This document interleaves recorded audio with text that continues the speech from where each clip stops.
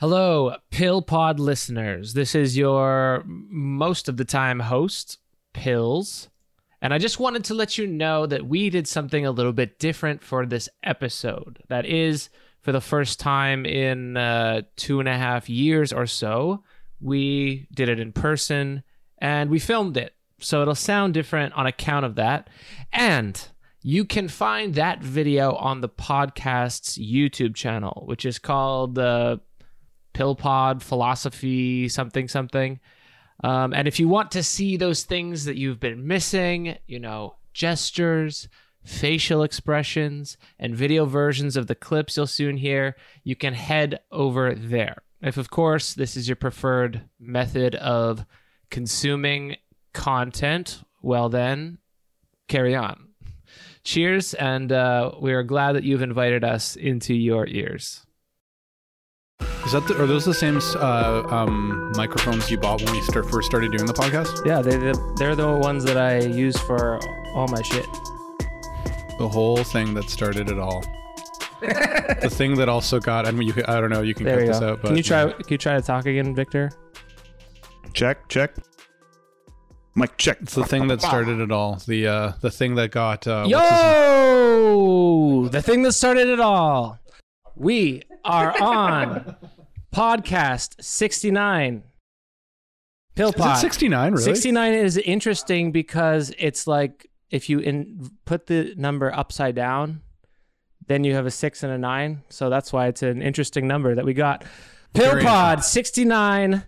Promise the last time that we ever bring up Daddy. Is it really the last time? I can't. Yeah, I don't know if we should make a promise. Promises are made to be broken. We're making an effort. Okay, so we're live. If you're watching this on YouTube, then we're live. This, Lit Vic, in the flesh. Yo.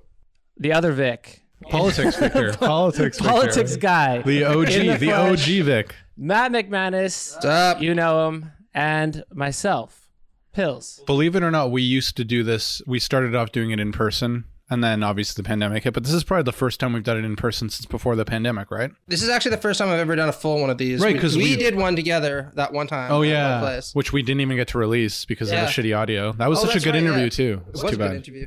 Yeah, so this is my first time doing a live one ever. It's awesome. It's cool. Anyway, you're gonna miss Daddy after today because I'm vowing never to speak of him again. He left U of T, so I don't know. He's not an academic anymore. Now he's just a public intellectual. I heard one of my professors, I think, tweeting about how he's so happy that no longer does he have to say, because I go to University of Toronto, that my colleague or someone can refer, oh, he's your colleague. Yeah, I'd also like to say, Pills, that they promised that like A Nightmare on Elm Street would end with 7 movies. And we've had many Freddy Krueger adventures since then. So let's not jump the gun. But it is fitting that we're talking about Lobster Daddy in our first in-person pod. It should be mentioned too that Eric is in here. Maybe you mentioned it and I didn't notice. Oh yeah, Eric's got the cove. So does he actually? Is it confirmed? No, they're not allowed to test him, but it's sore throat and nasal stuff. So oh yeah, it's the Eric. I'm sorry you're not here. We love you. COVID. You can see that it's Friday night, so we got some drinks. We kind of stopped drinking on the pod. I think it's when we stopped recording on Friday nights. Yeah, when we first started doing it before Matt's time, we would always drink because it would be an in-person thing, and we always did it like as a hangout excuse. But then COVID hit, and I don't know, at least for me, I remember you guys were drinking still. Eric was drinking on the pod, even when it was over Zoom. Pills, I feel like you were drinking. You probably drink. I have this weird thing where I don't really like drinking when I'm not physically with other people. I don't know why that is. I've tried to even be like, oh, I'm home from a busy day at work. Like, let me have a drink. And I just don't like the way it makes me feel. It's like my brain turns off in a way that I want to be around other people. This is why you need Jordan Peterson's advice. Yeah, and I don't like it. You should stand up straight with your shoulders back and suck back some wine. Victor, it's your dirty room yelling at you. That's really what's going on there. You gotta just set your house in order and you'll be fine. Actually, Victor's house is extremely clean for a bachelor dude. You know. Do you want to know? I'm not technically a bachelor, but yes, I live alone. I think I had to throw that in there. Like, no, I'm not a bachelor. Fuck off. Well, I mean, I'm just saying, I'm no beta cook. You know what's funny though? Speaking of like clean rooms, I would say that the only thing that I don't actually do regularly that is like a normal stereotypical clean thing is I don't actually make my bed. Really? I don't care. It's like the one thing I get up and it's like there's no point, and it drives my girlfriend fucking crazy. because she's like, it's like the first thing she does every time. So I always like make my bed, but it's the only thing. I mean, my room's clean. Like I'm everything is clean. It's just I just leave the bed. I just leave the blanket like shuffled around. I just don't care about like, well, I'm gonna get back in it anyway. I don't know. Yeah, you kind of break with the grad school cliche, because I've been to your place a couple times and it is always immaculate, like very, very nice. Like if I wasn't married, then my state of being would decay pretty rapidly. Unlike some people I know, it never reaches like a complete minimal threshold, but it definitely can reach a pretty low threshold. So I definitely believe you. yeah, well, you've seen it. Pills, are you when you were a bachelor? Were you clean? Look at this place. This place is beautiful. There's even plants. What do you mean? You're not. This is not you. This is. I don't know if this is you. All right, let's get to I can say from when he was living. Let's get to the content. Thank you, Matt. All right, so you might see a few cuts here. We're going to try to run through it. We have a bunch of clips. I can already tell which one was going to be the first cut. Of the infamous address, Joe Rogan interview with Daddy, where Daddy, I don't know, I think completely discredited himself as an intellectual. I mean, that's my opinion. And then the kids in the chat are going to say, you haven't read all of his books. But Matt actually has read all of his books. Did you watch did you watch the David Pakman thing I sent you then? No. Okay, because that's exactly what David Pakman says in his clip. He literally says like, he's like, I'm going to be careful with what I say. I think he described the interview as he was like bizarre interview that seems like a skit is like the name of the description. And he says like, he's like, no matter what I'm going to say, people in the chat are going to say, well, you're just saying that because you haven't actually read his books and you don't understand. Can I just say the genius of what he's saying? Having read all his books. Yeah, you actually have a right to. I actually kind of enjoyed Maps of Meaning, and I pointed this out in our text. Like, I think it has insights here and there, and it's an enjoyable read and all that stuff. It does actually make me kind of depressed because he has started to approach self-parody, like to a threshold that we really, really tried to avoid when we were writing about him. We were like, we're going to take him straight as a serious intellectual. Now it's just really hard to do that, because what the fuck do you even say when somebody's like, climate is everything, or the Bible is like truer than truth? Oh my God, are we going to watch that clip? Oh my God, that part's my favorite. Okay, we got some fracking coming up. We got some biblical interpretation coming up. That part is just to give some context too for how far Daddy has fallen. I mean, like back in the early 2010s, he was actually like a fairly respected Jungian professor and about at him, U of T. Right? Yes, didn't you take a class with him? I was an undergrad at U of T around then. I did not actually take a class with him, but some of my friends were associated with the Jungian Society that he was running. So he was like a pretty respected, like moderately cool professor who like talked about the Bible and German philosophy. Actually, and stuff. I remember hanging out with you one time, and I think like the Jordan Peterson stuff first started kind of happening. And I remember you told me, you were like, oh, I know him. You're like, he's pretty good. Like I remember, because you didn't know, like you're like I hear he's a great professor. Like you didn't know any of the shit before he became dragged into the culture war bullshit. And then of course you see now, like 10 years later, he's like, you can't fire me. I quit basically to the institution. So but I can see why. Like I watched some of his lectures on line that he delivered at UT, and like he was a good lecturer. Like he was engaging. He kept the material down to earth. He always like talked to the audience. Sometimes I would sit there and be like, we were supposed to be talking about X, and now we've moved through to talking about Y, Z, and pretty much every letter of the alphabet, but we haven't even talked about X. But still, it was in a kind of an entertaining spiel, and you're like, okay, I can see why he'd be popular with students. He knows how to give a good sermon in the classroom. Yeah, definitely a sermon. This is for a lot of people who feel alienated from religion, and now they're permissed to re-enter it through psychology. Learn about chaos dragons and all the good stuff. Oh, yeah. All right. So what do you say we start out with the first clip? You know what this clip is. It's from the very beginning. It opens with a fucking bang. Yeah. It's kind of like one of those Star Wars movies where everyone begins with like a giant ship and like a battle or something like that. It's just like, man, how are you even going to fucking talk? All right. Let's check this out. It's requiring a lot of thinking, and then I have to like look at the criticisms of this guy and criticisms of the work, and who believes that in 10 years Miami's going to be underwater, who believes that this is probably hyperbole and that it's a gross exaggeration, and the reality is, the world sort of always goes through these cycles of change, but human beings are definitely having an effect on it, but a small effect compared to cows and other things. It's like it's hard to sort out. The climate Cows, change which one's have a weird nothing to one, do with so- people at all. Cows have nothing to do There's with no such agriculture. thing as They just happen to climate, be here. right? Climate and Mass mass They just quantity keep are the same farting. word. And that's what bothers me about the climate change types. It's like, The types. this love is something that. that bothers me about it technically. It's like, well, climate is about everything. So, okay. But your models aren't based on everything. Your models are based on a Warming. set number of variables. Yeah. So that means you've reduced the variables, which are everything, to that set. Well, how did you decide which set of variables to include in the equation if it's about everything? And that's not just a criticism. That's like, if it's about everything, your models aren't right. Because your models do not and cannot model everything. What do you mean by everything when you say? It's a good Well, question. but that's what people Thank who you, Joe. talk about the climate apocalypse claim in some sense. We have to change everything. It's like, everything, eh? Okay, what? And the same with the word environment. That word doesn't mean, it means so much that it actually doesn't mean anything. Like when you say everything, means a lot, in a sense, that's not meaningless, everything. right? Because, well, what are you pointing to? Well, I'm pointing to everything.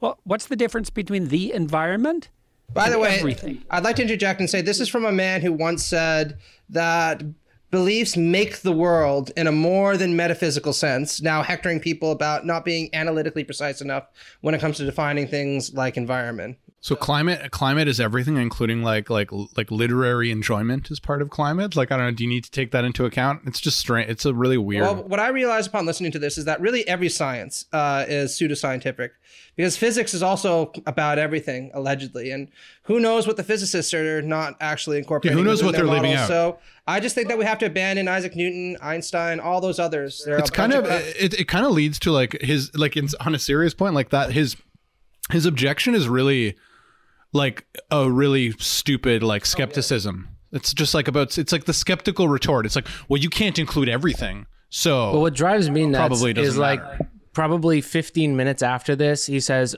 my colleagues and I at the University of Toronto developed a schematic index to test individuals' creativity. So what? Did the creativity take into everything? you take into Take exactly. everything into account? Is it everything? Is creativity everything? No, Right. he's just a climate scientist. Don't you understand? That's what it is. Well, he's selected for variables. Psychology is part of the climate. He also Yeah. gets really uptight about people who criticize things like IQ, and they'll say things like, well, if you want to get rid of testing for things like IQ, then you might as well just get rid of the whole psychometric tradition, because it is the most accurate gauge we have of how it is that people actually behave and think. And it's like, really? So climate is more complicated than intelligence, and we aren't just abstracting from some variables there? That's a good point. He takes a lot of like evolutionary psychological insights as like gospel as well, We're lobsters. We're birds. which is very much a dismal We're science. bonobos. Although actually, he never talks about bonobos. I noticed that. Oh, He always chimps. Sorry, He always chimps. talks about chimpanzees. He doesn't talk about bonobos because bonobos would lead to socialist conclusions. So like Yeah. he likes to talk about Aren't they matriarchal? they're matriarchal and they also solve all their problems by having orgies. And they're and Yeah. they're, So and they're dominated by chaos. They're a chaos species Apparently, of a lot of primate. chimps are polyamorous. Yeah. no, so- chimps. No, that's sorry, different. not chimps, Bonobos. apes. It's very Yeah, different. No, excuse bonobos are so bonobos and chimps are actually both. I learned this evolutionarily. They're like they're just as close to us as chimpanzees. So like Really? they're just as close. They're actually pygmy chimpanzees basically. But they're Like, Marxists. But they're Marxists. They're Marxists they're in you. matriarchal. They're cooperative, and like they don't have wars. Whereas like chimpanzees are brutal, and they have wars and they kill each other. And like bonobos don't do that. They like as soon as tensions arise, like the females come in and basically just offer themselves up, and they diffuse everything with sex. Well, it's like I always said, apparently there was one simian in that clan who conceived of the simian version of like John Lennon's Imagine, started playing it for them, and Well, then they but- all lay down their arms and decided that they were just gonna love one another. Sometimes, Well, but I physically. think it is interesting to me. And I remember a while ago I read a book about how like they kind of observed the way like everybody likes to use chimpanzees as the example to talk about how brutal human beings are, but then don't talk about bonobos, even though we're just as related to bonobos. And Jordan Peterson does the same thing. He just talks about chimpanzees, about how brutal they are, and like the kind of warlike aspects of them. but neglects to talk about bonobos. No, and I've never found that kind of argument from evolutionary biology, particularly. Biography, I like that. Evolutionary biography. What would that be? Evolutionary Let's make biography. that up. Oh, we should play that game again. What was that? That game where we invent words and decide what they're called. Yeah. I mean, that's a meaningless answer to that. Ooh, beautiful. But no, I've never really found that argument from evolutionary biology all that strong, since there are plenty of instances where we've transcended the limitations of our biology, and that's a morally good thing. Sure. But what also baffles me about this is how little understanding he seems to have of the scientific method as expressed by somebody like Popper, because any decent scientist will point out that absolutely you have to exclude a huge number of variables in order to run experimental tests. I mean, how else would you actually produce anything that was of value? But science doesn't operate on a one-to-one basis where one individual runs a test and says, I've now concluded everything that there is that's worth knowing about a given phenomena. Science is cumulative because there are many different people in the scientific community who will sometimes run the same test again and again, and complementary tests. And through that, we gather a stream of knowledge about a given phenomena. And we've been doing that about the climate now for, what is it now, Pills? Like 60 years, 70 years or something like that. So there's really not much debate any longer that whatever test you run, the Earth is getting warmer, and it has some association with the huge volume of hydrocarbons and other chemicals that we release into the air. Okay, that was heavy. Do you think? I just think it's hilarious that he gets off to a hot start like this. And right after this, I don't know. Do you want to continue the clip? Well, I was just gonna say though, like, does Joe Rogan challenge him on? Like, Let's see. okay, let's see. It does kind of throw the gauntlet down a bit. What's the difference between climate and everything? Well, there's no difference. So this is a crisis of everything? It's like, no, it's not. Like the Or if it storms is, of well, Jupiter. If it really is, then we're done because we can't fix everything. Well, but we have specifically, to. What they mean specifically is the human, what human beings are doing that's causing the Earth to warm. Right, So right. it's But you have Joe to Rogan include all patiently factors explaining the involved. Anthropocene to Jordan Peterson. Man, I got what some can you respect not for Joe include? Rogan, actually, because Well, I haven't then- seen him since Fear Joe Factor. Rogan is not nearly as bad as people are making him out to be. Like, Yeah, he's a he platforms a lot of people that are like a bit whatever true. cringe. But he's or- a bro. But he also and he also gives them enough space with which to hang themselves, because like 3-hour conversations, you can kind of suss out like on what level people I don't know are. how much of this you guys actually watched, but like I did watch like probably the first 2 hours like somewhat carefully, like watching, and it did feel to me like Joe Rogan was like a bit like puzzled by a lot of the stuff that Peterson was saying. Like I feel like, but when they used to have conversations in the past, Joe Rogan was relatively impressed by Peterson. Like he felt like they would go on riffs, but I did feel like this time Joe Rogan would be like a little bit like, I don't know. He's asking those hard-hitting questions like, what do you mean by everything? But this is what I It's a mean about him necessary circa question. 2016 and him circa now. And I don't want to inter too much about his biography because that's neither here nor there. But back in the day, if you listen to him talk around 2016, 2018, he would be relatively analytically precise. He would acknowledge his limitations.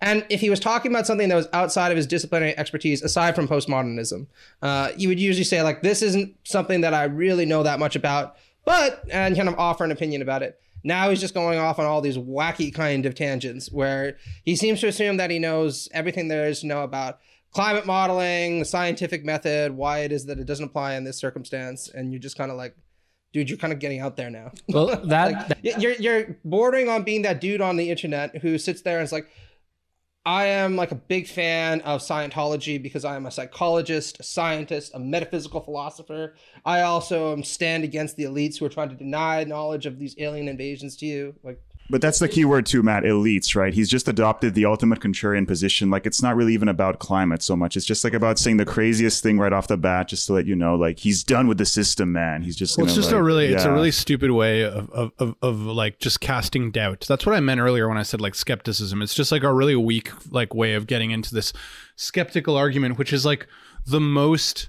Like I remember when I was in my philosophy grad school in my master's, like that was kind of like the argumentative moves that people would do is kind of like the last ditch, like kind of nuclear option. It's just like, well, skepticism, you can't know anything, right? It's like the last ditch nuclear option. In a way, he's like pressing that button here when he's like, well, it's about everything. Can't account for I don't want to everything. continue on this because it's kind of boring, but he does go into all of the benefits of fracking after this. You think he's like on the Heritage Foundation? Well, actually, payroll you should at this play that. point? It's kind of funny because Joe Rogan does challenge him on that. It's pretty funny. I mean, we don't know anything about this. He obviously doesn't know anything about it, but like the benefits of fracking. You don't kill the oceans. No, but you know? there's literally a point when Joe Rogan's like, but it pollutes the water and stuff. He's like, not really. It's like, what? You should. I wish you had that queued up. Listen, when the BP oil spill happened, it created all kinds of new species as they mutated because there are now all kinds of healthy chemicals in the water that weren't there before. That's actually. life. So I was gonna share before. There's like someone I know. Like I'm gonna withhold their name for this, but like it's they sent me an email. They're someone academic, and they sent me this story, and they said, you know, I was a very good friend of Jordan Peterson back in the day. I haven't seen him or Tammy since 1998. He used to talk about academia as a benign social and political force in mainstream society. Is this to you personally? Yeah. Oh. He's like, he complained then about postmodernism and political correctness. I never thought that I would look back at our conversation between friends over dinner and alcohol would someday lead to his ideas becoming so public and him becoming so popular. I remember often telling him he was an idiot, you know, like friends do when they disagree. It's made me rethink how some of those ideas can take on a life of their own. So yeah, it's just funny that like even back so then. I have that queued up. Everything is postmodernists. Okay, good. Let's see what he says about that. The story of Abraham's a very cool story because Abraham's like 80 years old living in his father's tent. Oh, we have to Talk do about some failure Bible to stuff launch. first, of course. And God shows up one day and says, I love the Bible you have to one. leave everything you know and journey out into the unknown. And you think, well, what is that? Well, that's the call to adventure. That's what it is. And so, and what happens to Abraham is it's a bloody catastrophe. Like the first thing he runs into is a war, and then he goes into a totalitarian state, Egypt, and they try to steal his wife. And it's like, man, he's thinking, things are pretty good in that tent. But, well, he goes on this tremendous adventure, and then he's the forefather of you know, biblically speaking, half the people on the planet. He has this tremendous adventure. You think, well, what do you set against the suffering of your life?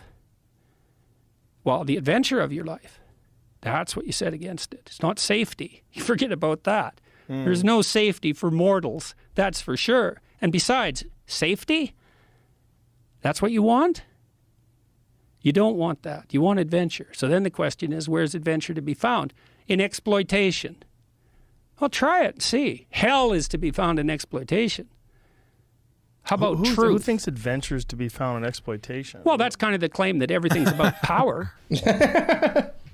Everything's motivated by power. Is that really It's what like- people say, though? Who says that? Postmodernists all say that. That's such a silly expression. Yeah, but that is what Everything- Joe That puts his is hand up in love Sunday motivated school. by power. Yes.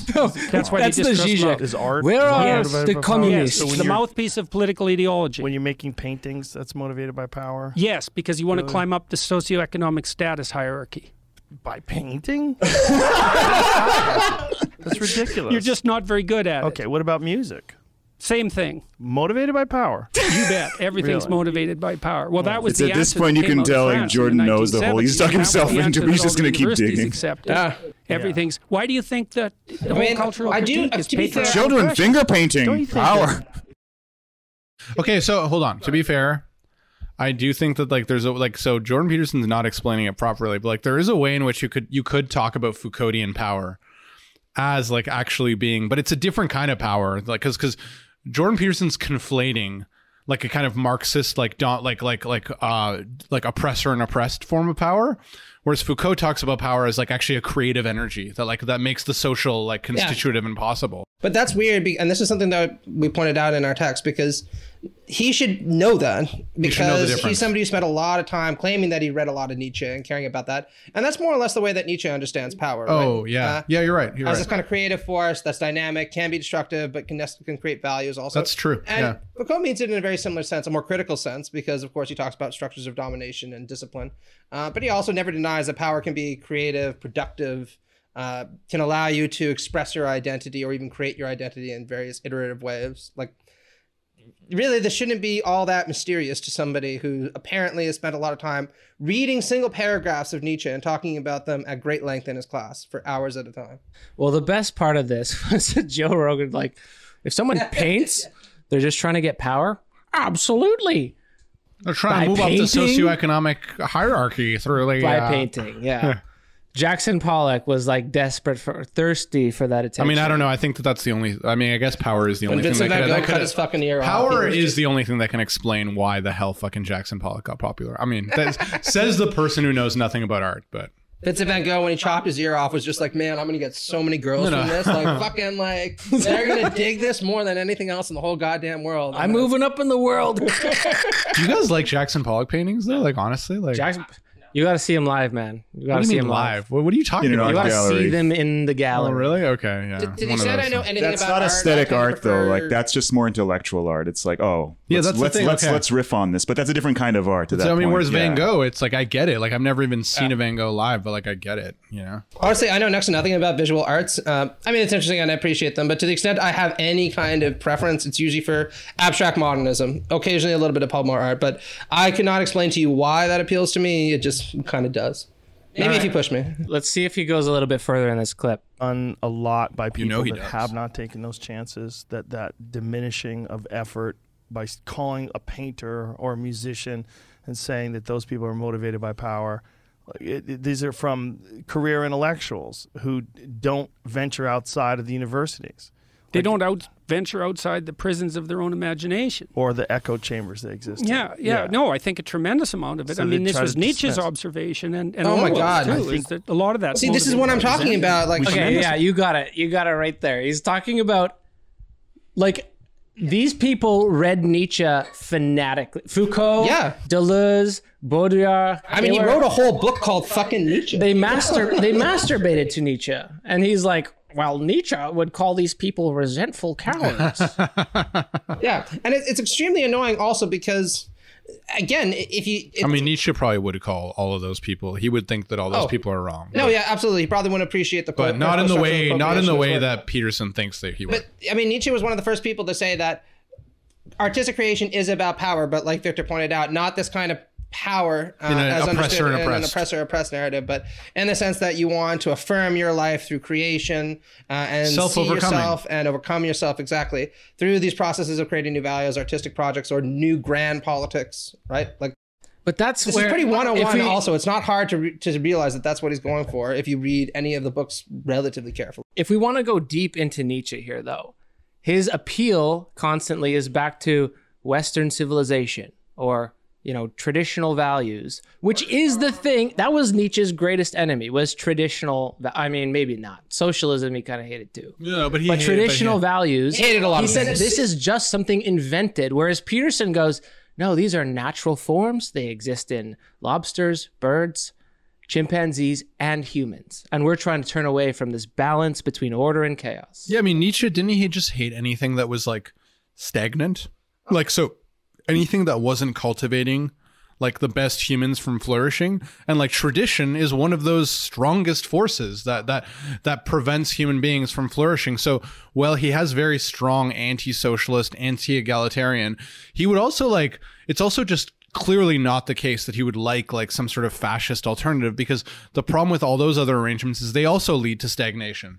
It's all about like this perpetual state of self-overcoming and self-creation that like no one could ever achieve, but like that's what Nietzsche wanted. Like he would hate anything else other than that. I think the problem runs a lot deeper than that, though, because one of the things where Nietzsche innovates upon conventional and frankly less intelligent reactionaries is he points out in a number of his books that the reason Christianity and Christian traditionalism failed wasn't because of some external force, it's because Christianity self-secularized.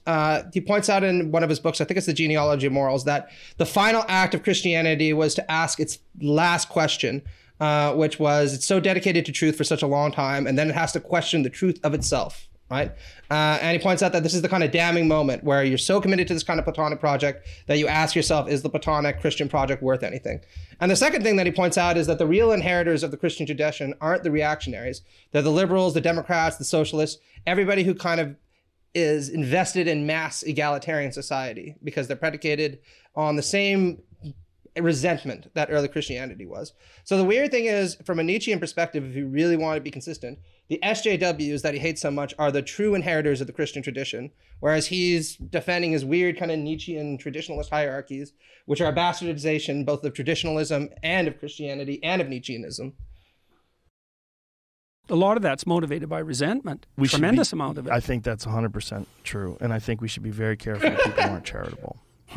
Very careful of people who aren't nice, and people that I mean, there's Great people Joe that Rogan make a quote. career. I think that's 100% just true. insulting and shitting on people all the time, and they There's something never soothing about his look at voice, things though. Have you from ever noticed that? person's Oh, yeah. perspective. No, I Well, that would- is the expression of power then. Yes. Yeah. It I always is, think you but think it's everything's not. about power. It's like that's a confession, buddy. The problem with that is it attacks your own perceptions of yourself.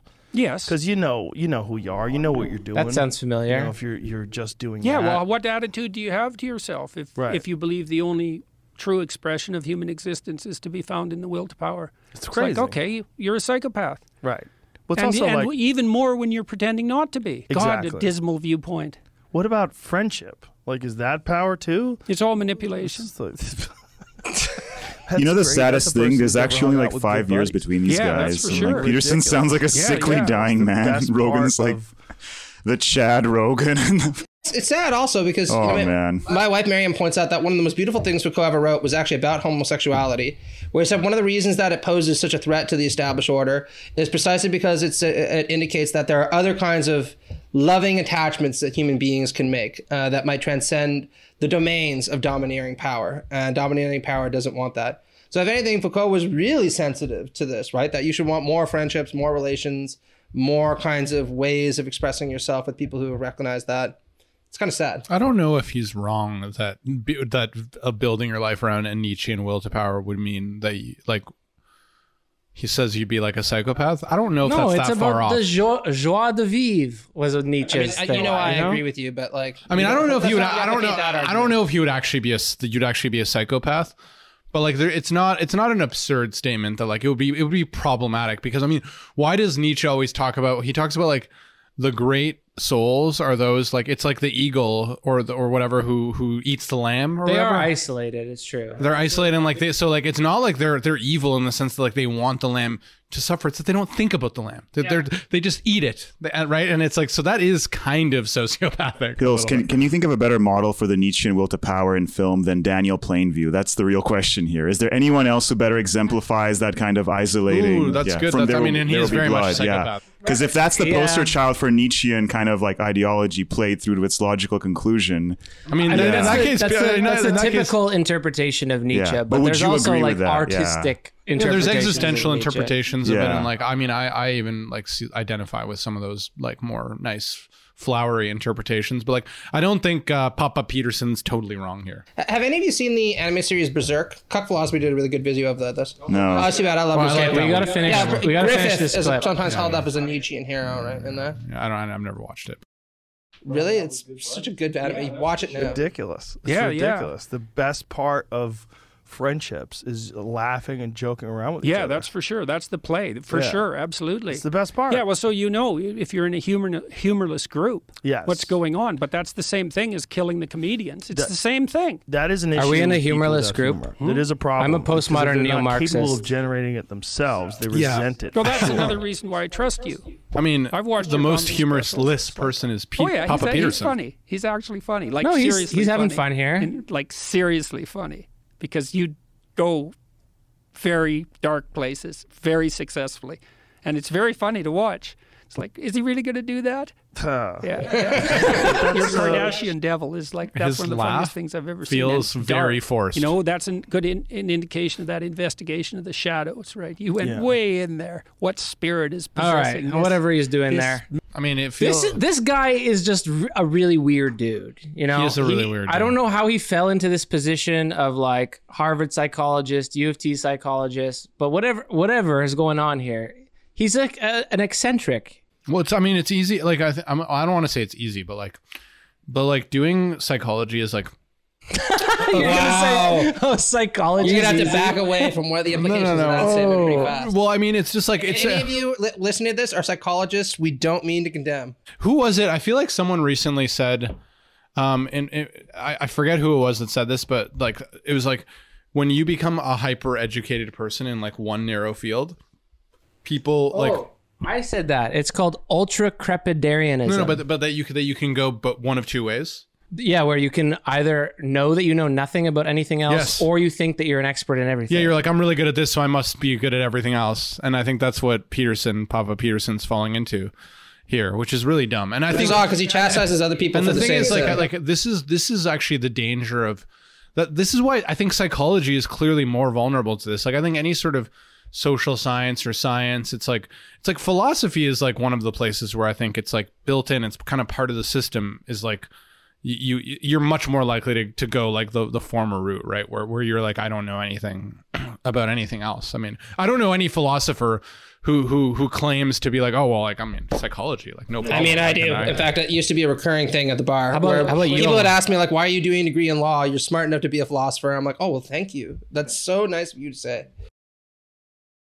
But Peterson definitely is like, it's just really funny that he doesn't realize like how he's making a lot of sweeping statements about stuff he clearly hasn't read like enough of. It's very strange. All right, we're gonna get to King Arthur in a second, but first, No, he doesn't ruin that, does he? Oh, before we get to like King King Arthur, I want to go to Jordan Peterson and Joe Rogan on Are We White? Oh, good. Oh, yeah, this is a good one.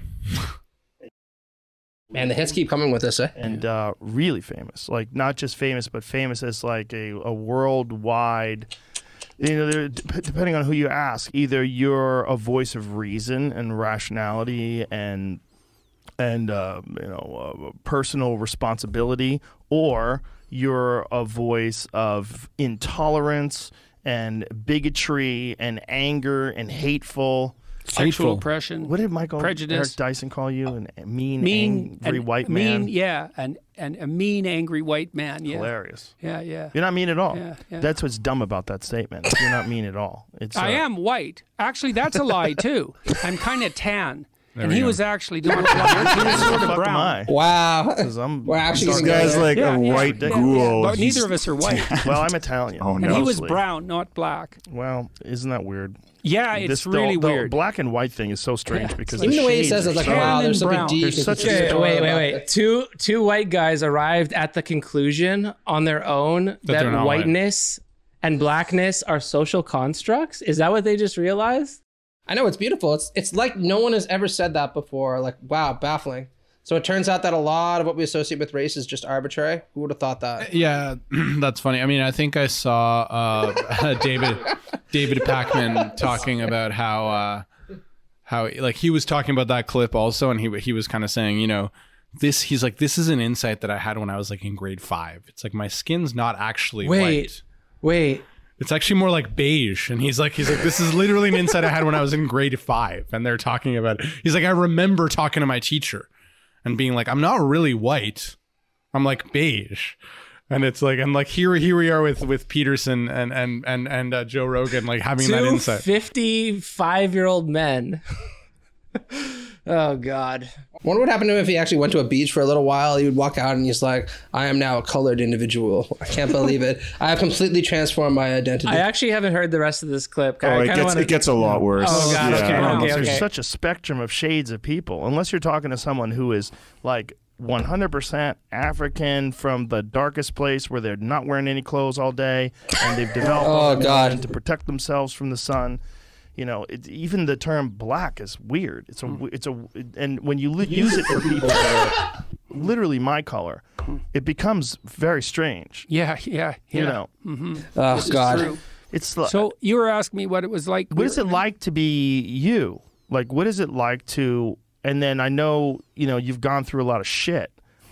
And Oh, so let's turn it back to him. God, that was hard. No, but I just want to point out that when you're trying to get pissed off at people for calling you an angry white man, and then you go into like, in the darkest parts of Africa, there are people. No, but who that was wander Joe around. Rogan, to be Joe- fair. and also- That was- and also- yeah. But then he gets there, he's like, well, but nobody No, actually but has the an proper, escape but the real insight there was when he was like, you know, calling me an angry white man. It's like, well, I'm not really white. I'm like actually like beige. Yeah. Like there's, you know, it's The thing is, it's such a stereotypically like white. I used the He just Photoshop couldn't help eyedropper himself, tool on though. my skin, and it wasn't actually white. No. You see how he got there too? At first he's just saying, no, I'm not actually angry. And by the way, I'm not actually white. And by the way, I'm coming out as trans right now. Like he just, anything the guy labeled him as, he was just like, yeah. I wish we had more precision in language. You know, we should really be talking about the beige. No, Yeah, it's, we should talk about beige Beige and brown. Well, beige privilege. What's interesting is in Brazil or countries like that, they do actually kind of differentiate between like degrees of whiteness do, or yeah. blackness. Same with South It's Africa. not quite like the North American experience is not universal, but the way these guys are like clumsily stumbling into this is just like It's the same in Mexico. They yeah, differentiate between about 4 different categories of people. Yeah, same And with it's- South Africa. That's what what's his name? That the host of the Daily Show talks about that. Trevor Noah. Trevor Noah? I mean, isn't that is the point? Is like these are socially constructed categories for specific reasons. Culturally contingent. we have yeah. them for reasons, like the one drop rule. Obama's the first black president. There's a reason. This is really for that. heavy. Yeah, it's plaster. Okay. That was glorious. Now we are going to move into the literature section.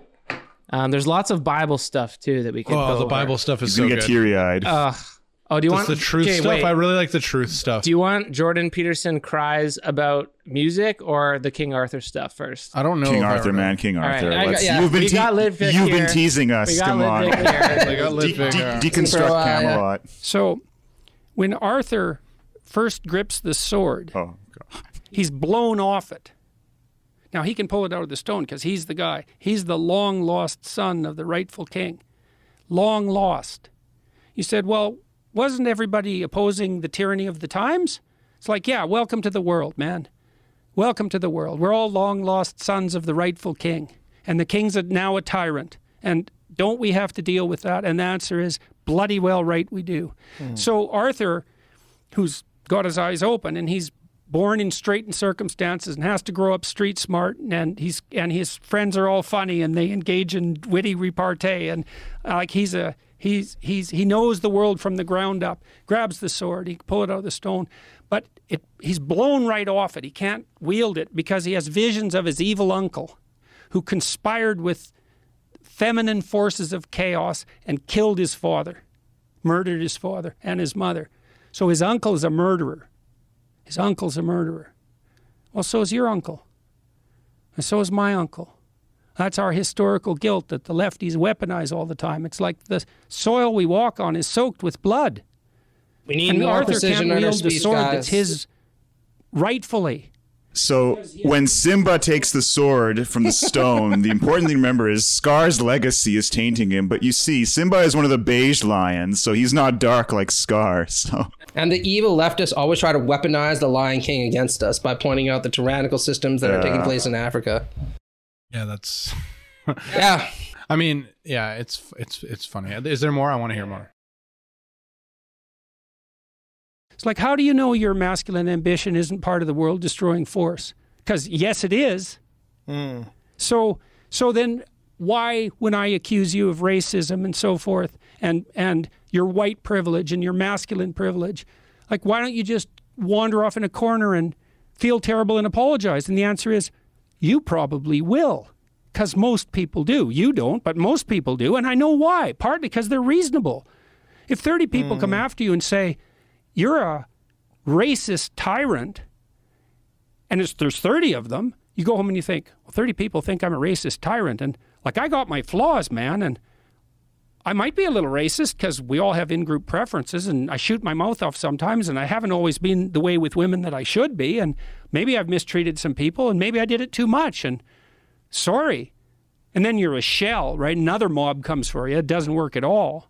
Do you think that this is a factor of this new way of communicating where everyone's communicating all at once? It's not just these small groups of people that you're familiar with, that are in your tribe, or that you interact with from other tribes. This is like unprecedented volume of human beings. I think All right, so I mean, it goes on, but Well, the I meaning think- of the Arthurian myth is we shouldn't feel like settler guilt, and I think we should actually all take a moment here to Well, I think- acknowledge our male privilege. Well, I Like, if think- anyone wants to go into the corner, got a corner there.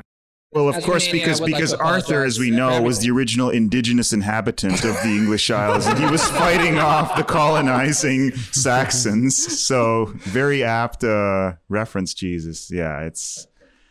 Yeah, you know, it's funny, his analysis of like the whole guilt complex thing, like I guess like what it's sort of like missing to me is well, like There's also a way in which people enjoy like their guilt too, like a psychoanalytic thing. that I think, Jouissance. like, which I think he's like not, which is like interesting because he is like technically psychoanalytically trained.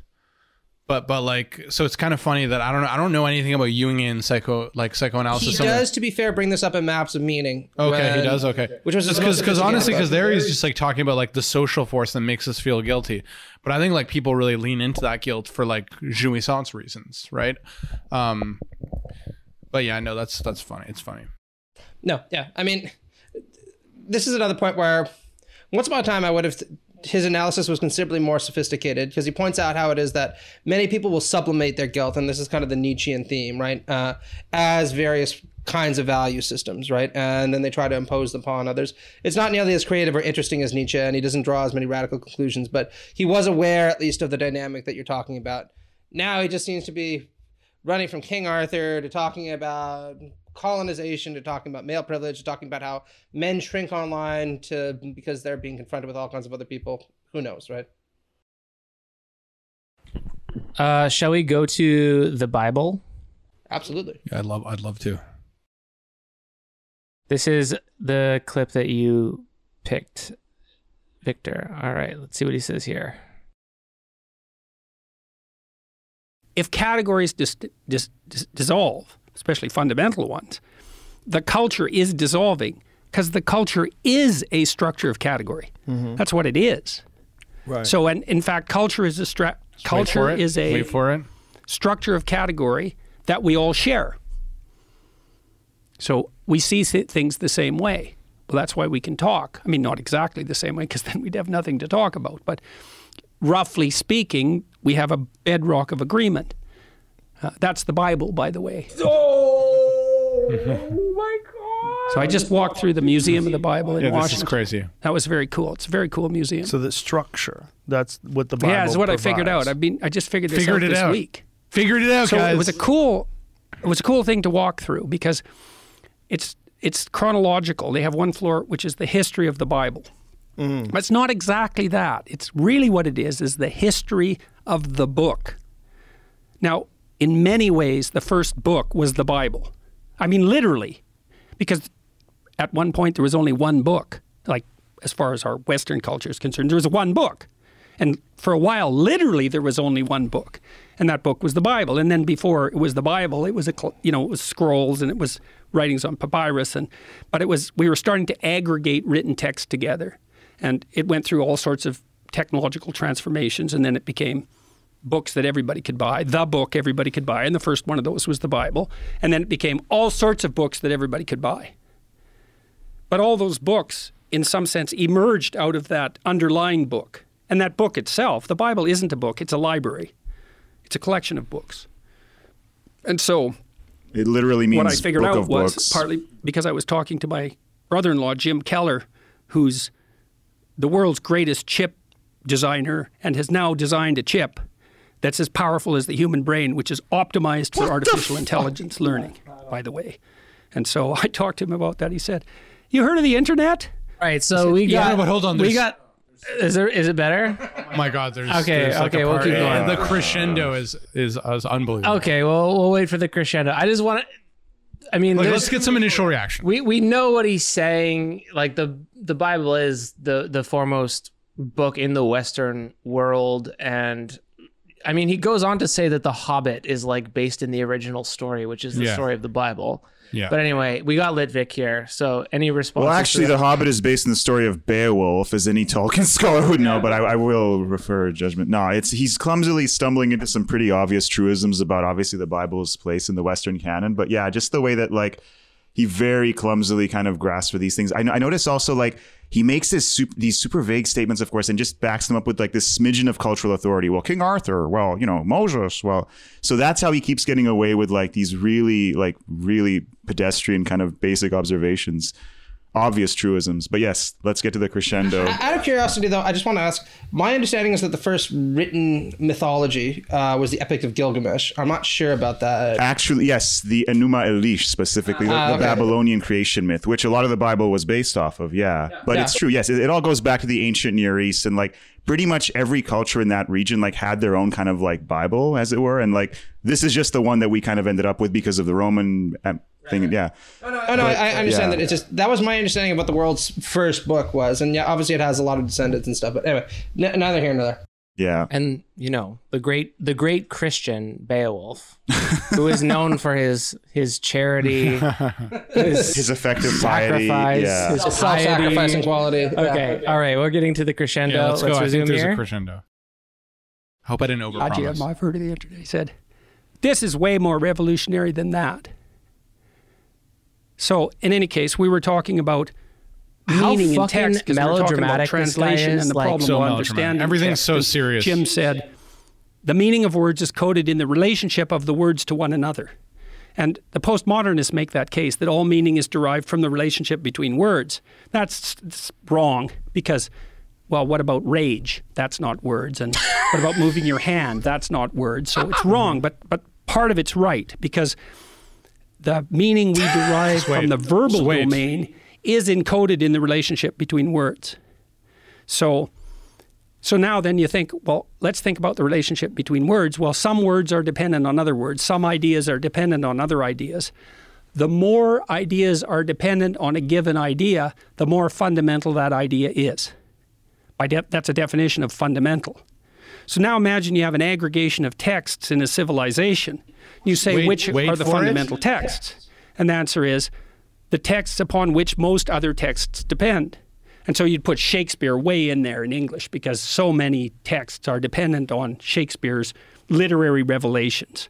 And Milton would be in that category, and Dante would be in that category, at least in translation. Fundamental authors, part of the Western canon, not because of the arbitrary dictates of power, but because those texts influenced more other texts. And then you think about that as a hierarchy, okay, with the Bible at its base, which is certainly the case.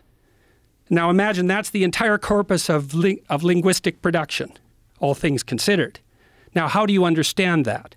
Like, literally, how do you understand that? The answer is you sample it by reading and listening to stories and listening to people talk. You sample that whole domain. You build a low-resolution representation of that inside you, and then you listen and see through that. And so it isn't that the Bible is true. Here we go. It's that the Bible is the precondition for the manifestation of truth, which makes it way more true than just true. It's a whole different kind of true. And I think this is not only literally the case, factually, I think it can't be any other way. It's the only way we can solve the problem of perception. This is going to sound really good. This is a dope syllabus. He's describing that song. Wait. He said too many words too fast. I agreed with half of them, and maybe this is his style. I agreed with half of what he said, salad. But I couldn't follow the line of like the Bible is truer than truth because it's fundamental, because it's like everything else. The Bible's status as a divine text doesn't even matter because of how much it's influenced in Western culture. That's what he's saying. But he's also saying power had nothing to do with this, like the fact that Christian nations were the ones that colonized the rest of the earth. This is what bothers me. And the fact that Christianity didn't just invent these myths, that they stole them all in the first place, or exactly. Well, we were just talking about how like Gilgamesh and all these other things. Yeah, it's like, so those are more fundamental. Those are more true. So Iraq is the true civilization. Yeah, well, that's on his account. To be fair, this is the problem with the broken clock, right? Twice a day he is right. No, there is something distinctive about the way that message was articulated in arguably the Hebrew Bible, because it was no longer based off of just like, okay, fixed at a specific temple or whatever. It became more text-based, and that's how it could circulate more easily. But now we're getting into actual anthropology, which is not what he wants to talk about. He just wants to talk about, Disney and King Arthur. But yeah, that's the problem. He grounds half of his rants in something that's like debatably kind of obvious, and then he just goes off on his tangents. So yeah. And that's what he figured out. He was like, I figured it out. It's the fundamental truth. The Bible figured it out truer than true. Yeah. This week. I don't think that he actually figured that out. This is what I was getting at, because to my mind, like there's nothing that he's saying there that somebody like Harold Bloom hasn't said before. Much more eloquently. And what's much more interesting about Bloom is that he actually takes postmodernism seriously as the latest evolution of the Western tradition, right? Yeah, exactly. And what's also irritating to me about this, aside from the fact that he seems to conflate structuralism and post-structuralism, is that he doesn't even acknowledge the fact that a lot of people have come up with exactly the same things that he said. Conflating structuralism and post-structuralism. What a fucking noob. I know, right? He doesn't even say structuralism or post-structuralism, though. He just says Conflates them. postmodernism and France in the 70s. Yeah, but I mean, beyond that, I mean, just, I don't know what you think about this, Vic, but I mean, to my mind, if you were to read any volume of like Harold Bloom, he'd be a lot more knowledgeable and a lot more complex and making exactly the same kind of assertions. And he would at least acknowledge the fact that, like Pills was saying, there's a big counter argument to this whole hagiography of the Western tradition, which is that there is an association between the hegemony of these belief systems and power. And that's something that's continuously contested in the Western tradition itself, right? Should we actually venerate these texts and give them the kind of status they do? Which, of course, is also the subject of a huge amount of great literature, including pieces like Shakespeare. Yeah, didn't Word. Harold Bloom say The that word. Shakespeare invented the individual human?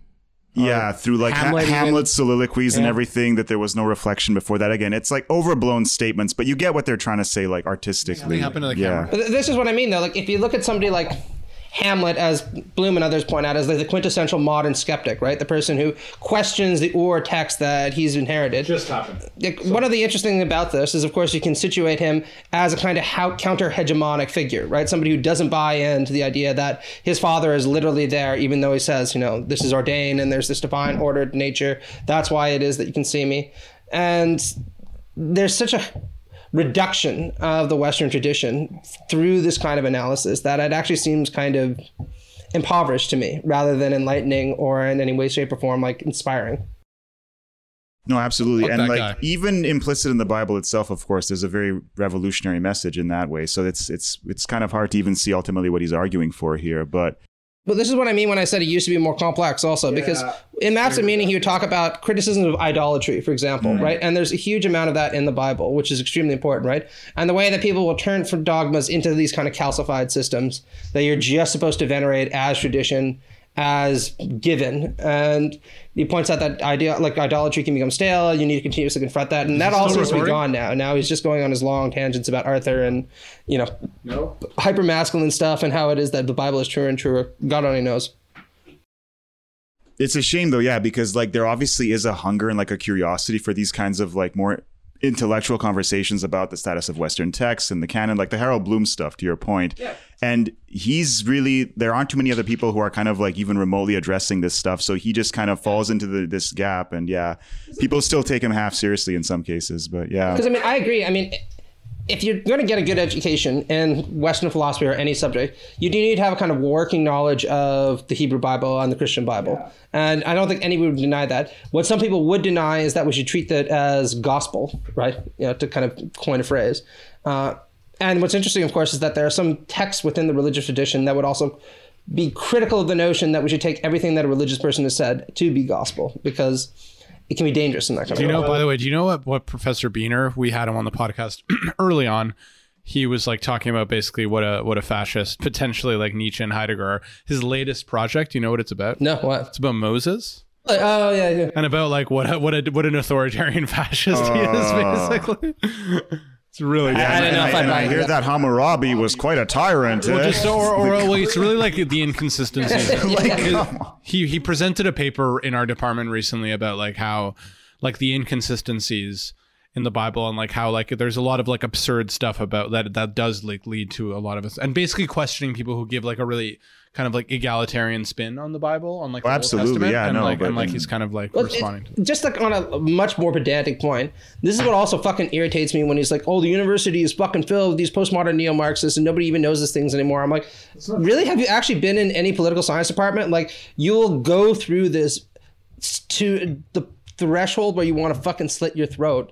Like, there's so much stuff about the Bible, the Christian tradition. You'll film through like all of St. Augustine's. It's so funny that like even in the very university that he used to work at for a long time, and like literally 3 floors down or 2 floors down where I am, the Department of Political Science, it's like he would have known that actually that, especially that department, had like a reputation for having a lot of like very traditional conservative thinkers. Yeah, or Victoria College, right? I mean, it's literally like a Northrop Christian Frye's college. Yeah, Yeah. like it's Like, the home of structuralism. I am the only postmodern neo-Marxist that I know of. There you go. And I have to be friends with you guys because that's what I'm. That's Oh, well, I'll show you. the pickings are slim. Do you think Eric is a postmodern neo-Marxist too? No, Postmodern neo-Persian, maybe? No, he's like a pragmatist. Yeah, he's kind of a pragmatist. I think Eric is too that's- weird. Eric is like the embodiment of like Kierkegaard's thing. Like, if you label me, you negate me. Like, there's no way to. I think But then I'm somehow you got stuck literally with the these- only postmodern neo-Marxist at this And table. somehow you got stuck with these libs. I don't know. I don't know if. I don't know Oh, if easily. Victor- easily. Vic Yeah, would- yeah. Literary historian. Let's leave it at that. All right, we Diplomatically. have 2 clips left. We have Peterson cries over music is chaos, Let's do that one. and then we have trans people are an exotic species. Let's save that one for All right, last. all right.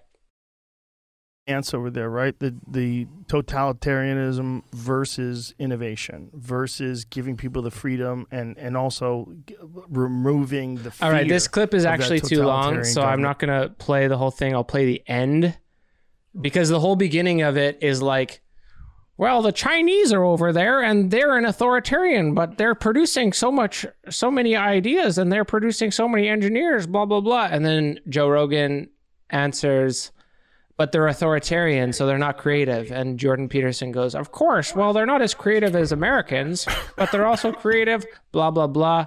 And then we get into music. And they talk about Jimi Hendrix a bit. Respect. Yeah, I am. Respect Hendrix. Okay. Okay. This is his philosophy of music, which he came up with a few weeks ago. This week, yeah. So music is just like the world because the world's made of patterns.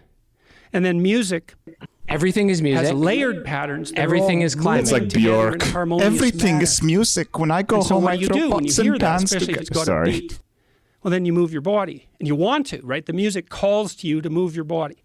Did I ever So tell now you you're you're one of my moving great your Not right body now. in sync with the patterned layers of the world. Well, that's meaning. I can't And then believe there's more Peterson to it. invented That's so dancing. Cool, is music is an analog of the structure of existence itself. Wow. And it calls Deep. to you to take part in that. Deep. And then, so maybe you dance by yourself, or maybe even better, you dance with someone else. And so then you both bring your bodies into this patterned relationship with this multi-layer harmony together in a spontaneous way, indicating that you can both play and are therefore potentially trustworthy future mates. That's unbelievably Oh, cool. dance Birds is for dance. mates. It's not just human Birds. beings. Of course, Oh, it's got an God. evolutionary Oh, purpose. God. Thanks, It's got an evolutionary Grandpa. purpose. It's Too. got an evolutionary It purpose, puts of you course. on the border between chaos and order because a boring song does exactly what you expect it to do and gets dull very quickly. And an unlistenable song is so random you can't follow it. And so what you want is predictability with a leaven of unpredictability. And then that puts you right on the edge. That's the zone of proximal I don't disagree with that. Vygotsky. I do not disagree with this, Hendrix. but this is Yeah. the Like- stupidest smart person insight that you could possibly imagine. you know what music borders structure and creativity at the same time. But you It know- sounds to me like he but- wants Latin music though, like reggaeton. I think would blow his mind. But you know what's important about like noting when we don't disagree though is because like I think those moments when we're like, oh yeah, like that makes sense, because it helps us understand and explain why like so many people It's the get it's the entranced. gateway drug to the rest of his bullshit. Yeah. It's because like so it's worth pointing out and being like, well, yeah, like that's he's right. I mean, there. it's And, like, very that's- true. That is what music is. Yeah, exactly. That everybody knows who knows anything at all knows. I mean, that's we're what all. music I is. mean, everyone at this table, we're a bunch of snobby ass fucking elite PhDs, And we're it's like, jealous Well, of you his know, success. We're jealous of the his appeal fame. of a rave is that it strips music down to its most primal elements. So when you really get in there and you take your shirt off, you know, it's just like, Oh, he talks about punk music I here. and he's remember. like, Are you talking about yourself right now? Lobster Daddy, of course. I have a distinct memory in my mind right now. So yeah. I mean, you say that, Victor. I saw you at my wedding. He goes in here into punk music and how punks are nihilists but they Really? bump into each other, and when they feel each other bumping into each other, then they can forget their own nihilism for a second, and that's why there's punk music. And this grinding, God, it's like the bees, you know? They got to attract the mates. All right, we got quick two. Wait, I just want to, as a punk fan, I want to say that irritates me because I would take the exact opposite aesthetic approach to punk. If anything, punk is the opposite of nihilism. Punk sees significance everywhere. The problem is the world is filled with injustice, and yet there are so many good people within it that the only possible thing that we can do is get angry and try to change it. If anything, punk invests us in a huge mission for complete social transformation in the name of some ideal of justice that's usually signified through anger. And you know, in the mosh pit, if someone falls down, you pick them up. That's punk music. Anyway. That's real. Also smoke a lot of cigarettes and drink a lot of beer. But I mean, you know, We got 2 minutes left on this one, and it's going to end well, I promise you. Okay, let's go. fuck him if he dishes punk. Not cool, man. Behave yourself. Much creativity inside the structure of the song because there's riffs that he'll do. Right. And everyone loves, oh man, I went to this bar in Nashville. This band was playing Kelly's Heroes, a great guitarist, the best guitarist I've ever seen. Great music And city they were for our playing Have you Nashville heard of fans. that? Kelly's heavy Heroes? blues, Is that rock, Nashville has a rock, great twist. music scene. But is it well known? I've heard Nashville. Pause it for a second. Ghost Riders in the Sky, like 15 minutes long. Okay, so the Nashville, I remember, I didn't know like anything about who he was seeing, but I remember him tweeting when he was in Nashville because he tweeted like he's been obsessed with the lockdowns. That hasn't come up in any of the clips. Oh, we've been I know what you're listening to. talking. Yeah. And he actually tweeted like a photo of Nashville, like when we were at the beginning of Omicron, like when it was crazy. And he said something like, he was like, no lockdowns here. And he literally said, God bless the rednecks. Oh. And it was like in Nashville, Tennessee. I'd also like to point out that at that point, Tennessee had the fourth highest rates of COVID infection in the entire union. There were more cases of COVID in Tennessee than there were in the whole of Canada. Yeah, there I you have go. to say God bless the rednecks also, because I agree. they prevent government overreach. I will say, dialectically, they prevent it because, you know, if a vaccine actually- causes this much problems, then they're not going to do anything worse to us. Yeah, that's. All right, we got to get to 1 minute 39 seconds. No, I want to listen to All it. right. I want to hear it. I'm not bored. He starts feeling himself. And this brilliant guitarist just goes way out on a limb, and everybody in the crowd, it was so fun to be there. They're just thrilled to death because they're watching this man doing the same thing that surfers do. He's like dancing on the edge of chaos and order in this virtuosic manner, and everyone is so taken by that it just lifts them out of the normality of their existence. You know, you see this joy just transfuse them, and that's because they got an intimation of genuine meaning. And it's not amenable to rational criticism, which is the thing that I thought that struck me as so miraculous about music, and why it has this element of salvation. It's like it puts you directly in touch with the meaning that sustains you in life directly, and it shows you what that would be, which is something like to observe the harmonious interplay of the patterns of being stacked on top of one another, and then to bring yourself into alignment with that, which is what yogis strive to do and what disciplined To be athletes fair, I strive do to do. like music a What we lot. And after celebrate 2 in years Africa. ago, we all miss live music. We're not going to laugh at Again, this. like I don't think yeah. he's not like wrong. No, like, yeah. it's just Yeah. Like, I'd be lying if I didn't say No. I didn't cry at The music at wrong various was points. the significance of music is being on the boundary of chaos and order, which is where he's trying to like shoehorn his theory in. Well, it But also I don't even care the fact that he's just like crying about this. I care about his crying about this given the whole frame of context that this conversation is in. I think we're assholes for laughing at him crying, but I think There's also a few things I won't laugh at him for. Getting addicted to drugs, his wife getting cancer. I accept those as reasons to cry. real tragedies. But yeah. then his realization about music at the age of 56 is that there's both innovation and structure in music, and that's going to make him He's just cry on a regretting that he podcast. didn't go to more tragically hip concerts. That's the real revelation. Well, I think, but it speaks to something that I've talked about several times on this podcast, which is just the way that Peterson just sees the world in such a solemn way, in such a deadly serious way. He just like sees the world with this level of profundity that there's just like no room for like humor and absurdity. Like it's like everything is like, because he's on the edge of tears all the time. And I feel like the problem with him is like, we actually, Matt and I, we were talking to our buddy Isocratic, small YouTuber, and like we were talking about Zizek and like kind of comparing Zizek to Peterson. And like I think it's interesting because they're both informed by psychoanalysis, just in very different ways. And I think what's interesting about it is that like you see the way that like for Peterson, the profundity of the world is like overwhelming, with like tears are ready to overflow at like any second. And it's like Zizek is just like, he responds to like the overflowing meaning of the world and with just like the absurdity. It's like we're all irony, jokes. It's like, look at us. We're these like creatures that are like stuck in this crazy dialectic of desire, and it's like hilarious, and it's like he's laughing at it. But like Peterson doesn't know how to laugh at anything. And I think like the problem with Peterson ultimately is he like doesn't have enough introspection to realize that like a lot of the profundity he's experiencing might be particular to like him, like shit that happened to him when he was young. Like I don't know what his background is. He has like no self-reflexivity, and he's projecting the like profundity of the world onto everybody else and like sees it as an objective truth. But his profundity is this: like if he does not say this to these people at this time, the world is about to slide off into chaos. So the stakes for him are very high.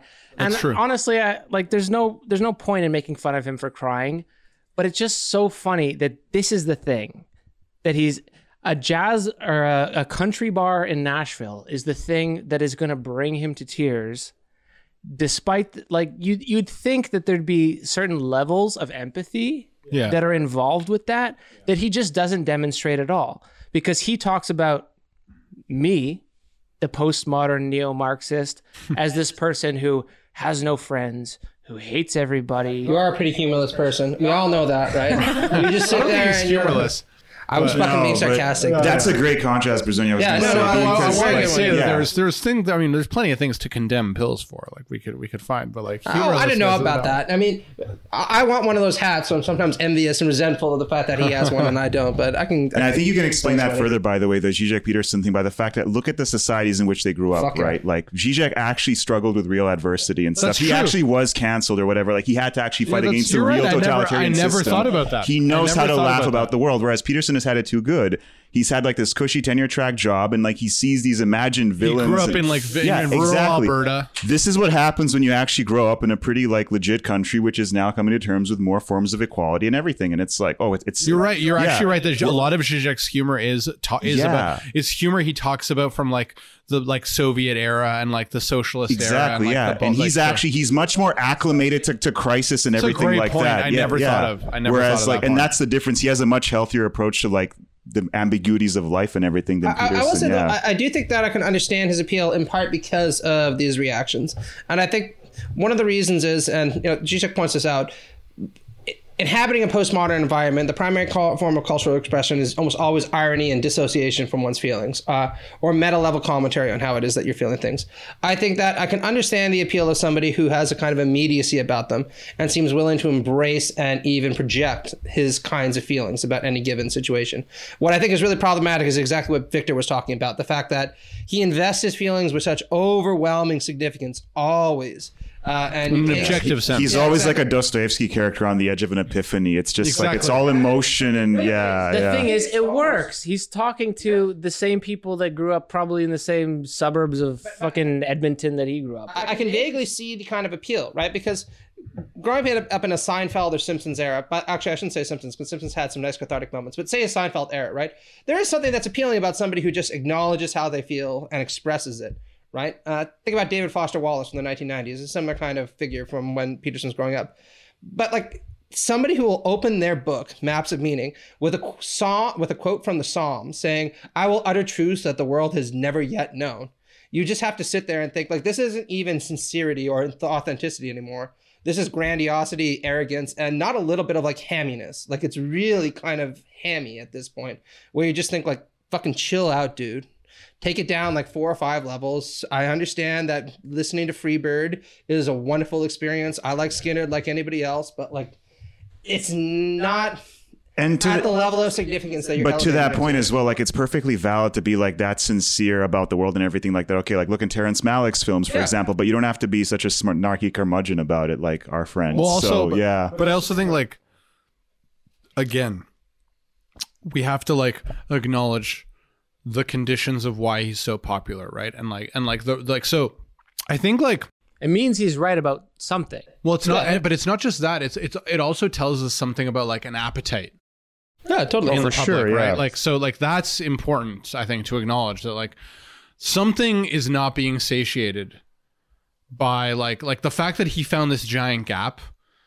That it's like the intelligentsia, that like us, like that we just have been doing a shit job of like providing, right? It's like he's exposed that in a way because it's like there is an appetite for like intellectualized thinking. I mean, we can make fun of and poke holes and like it's worth making fun of, but it's like, but the truth is like he is exposing like something that there is a public that wants something that's hungry for like some account of what meaning is. And I think that's true. And even we're on the not left. we're not doing a good job of providing it, right? So like which is like if we were, he wouldn't be filling that gap. And also, this is the reason that we're doing a podcast on this. It's partially our own jouissance. We're jealous of the guy. We're jealous that he has the success. We're jealous that he has the audience because we feel like Not me. I don't need that many fucking bullshit followers. we put the work in, and he's just saying whatever the fuck, like he farts out of his ass.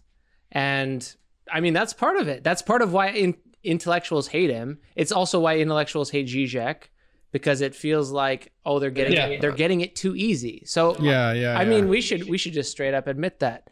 Yeah, for sure. I mean, We'll admit that we're jealous that he's that successful, but we're also saying that he's wrong.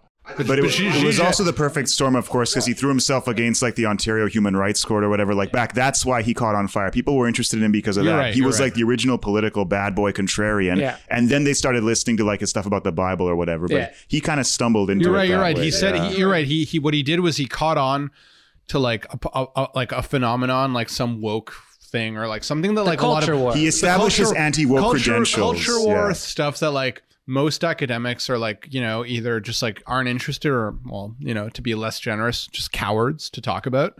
So like, and he just like leaned right into it. And there's a lot of like non-academic people, regular people who are like, oh wow, like yeah, that thing that I heard on the news about like whatever, it's like it never made sense to me. And now like there's someone with authority saying like it's bullshit. And it's like, and he's just like riding that wave, right? Why don't we use this to transition? I see what you I do just there. want to say one last thing, which is that I completely agree with everything that Brazzoni is saying. And I think it is something that we could do a better job on when it comes to the left, because I think one of the things that really speaks to his appeal is the fact that A, he is sincere, and B, he does seem to have a real concrete political project that he invests with extraordinary significance. It's not concrete though, is it? Well, it's concrete in the sense that people invest it with a certain level of significance and gravity. It's That's like what I mean. restore Western civilization. And I can understand the yearning for a project of that sort. I just think this is entirely the wrong project. And in fact, the fact that he transforms these extremely petty struggles into something of existential significance is, again, really quite funny. And he's not the first conservative to do that, by the way.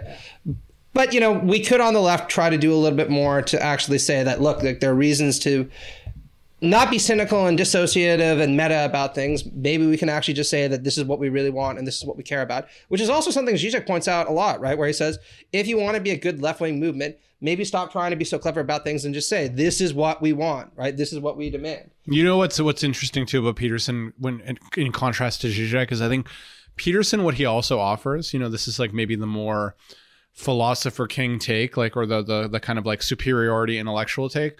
Well, he's offering like comforting truths to the public. And I think Zizek doesn't really offer the same kind of comforting truths. If anything, he is like kind of delegitimizing and kind of like, you know, like kind of being like pissing on sacred cows. Yeah, you got to chop the balls of people in power. Right? And ultimately, I think what Peterson's project is, which is like what gives a lot of people some comfort, is he's trying to re-sanctify things and make things sacred again in a way. All right. Well, we've given his due to his due. Now we're going to transition to the greatest hits that made Jordan Peterson famous. So trigger warning. He's walking back his hate speech, I guess, and decided that trans people are just an entirely different species from the rest of us. So here we go. Mhm. You can't joke Sacred about things. Yeah, there's protected classes now. We all know who they are. We don't even have to bring them up. Whether it's trans people, gay people, people of color, Asian people, whatever those things are. One thing you can mock relentlessly is white people, specifically white males. It's one of the. Well, they are pretty funny, Oh, sure, we're ridiculous, but it's a funny pejorative that people will say about like a group of folks. They're primarily white males. Like that's a pejorative. Like that's like it's my audience. That's what everyone says. Yeah. Oh, you're talking to those young, angry young white males. But isn't that funny? That is Hilarious. That means something negative. Does that make any sense? Women are more interested in fiction than nonfiction, and men are opposite to that. So if you look at book buying preferences, for example, women tilt towards fiction and men tilt towards nonfiction. And if you want to know why that is, it's because the most reliable difference that psychologists have ever found between men and women, the biggest difference, is interest. So women are reliably more interested in people and men are reliably more interested in things. Now, there's still overlap. It's one standard deviation, which is a big difference. But that isn't to say no women are interested in things, because some are, and no men are interested in people, because some are. Like I'm a man who's more interested in people than things. That's why I'm a psychologist.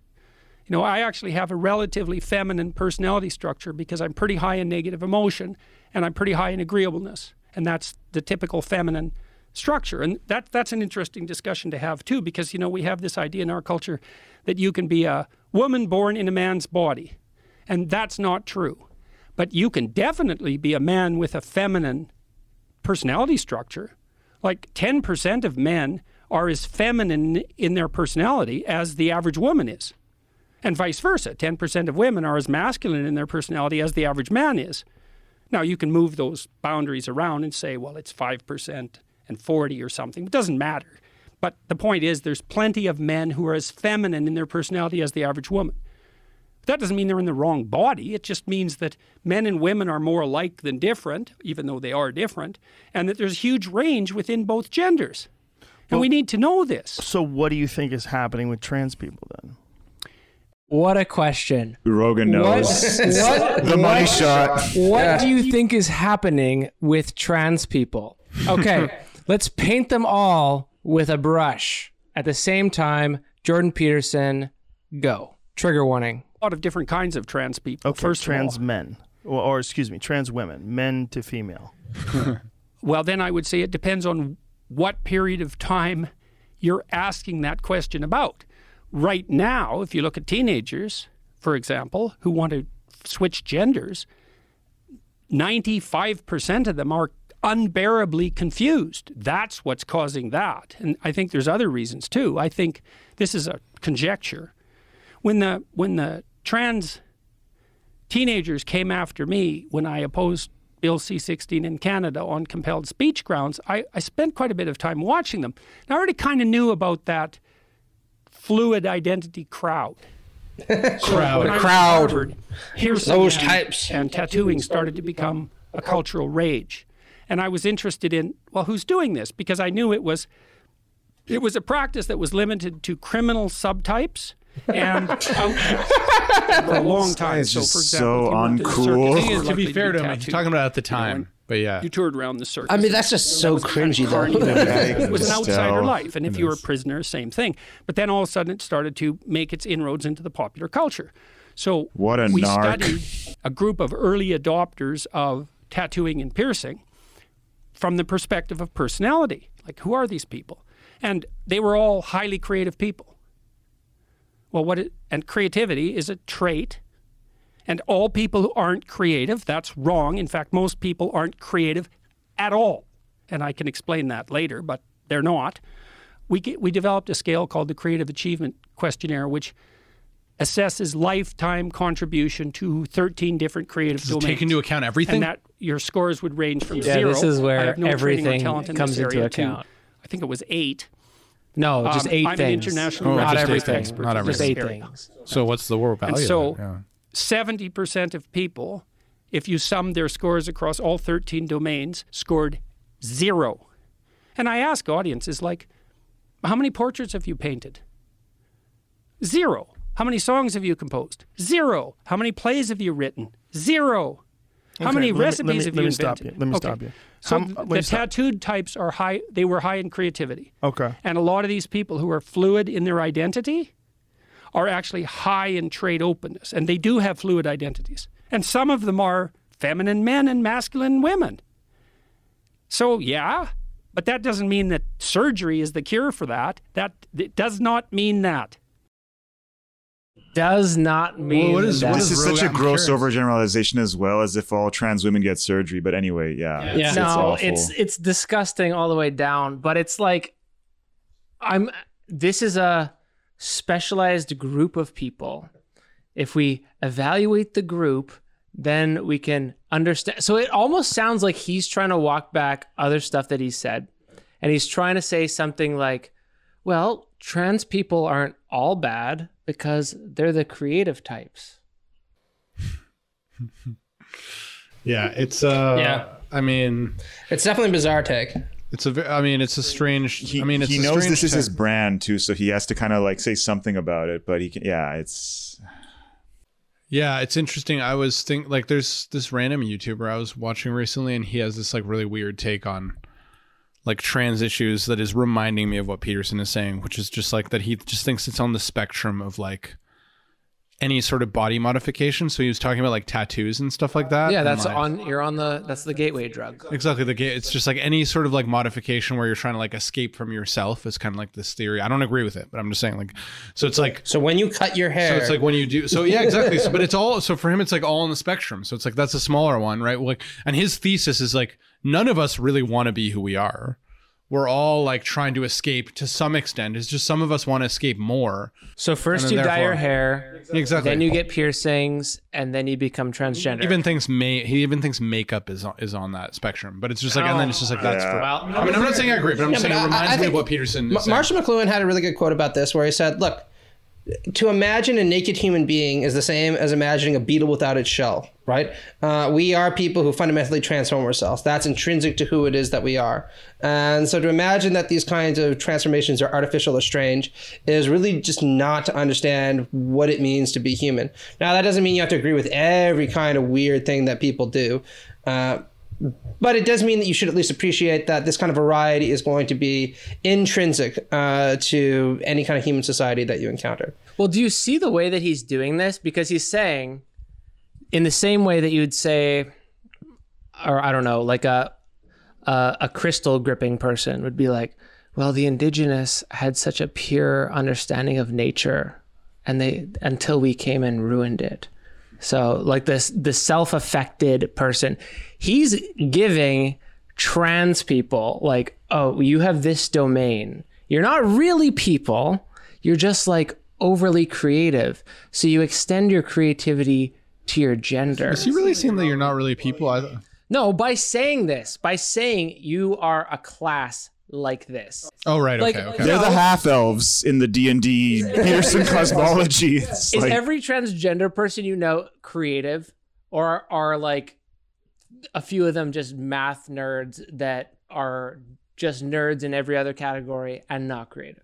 Yeah, I mean, I think that's This but, is this is bullshit because he's exoticizing trans people. Like I think he thinks in his head he's giving them a compliment coming back from the old shit that he said about them. That is like, I'm not going to use your preferred pronouns because that's discriminating my use of language. So I will say that I have anecdotally noticed an overrepresentation of like queer in the broad category in like philosophy and like creative endeavors, and I've always thought of this like as kind of just like in my own sort of like folk psychological intuitions. I was like, well, it makes sense to me because like when you feel like you don't fit in to this world, you just have to think about the world more. That would be because you're like, well, I like, what is this world that I don't fit into?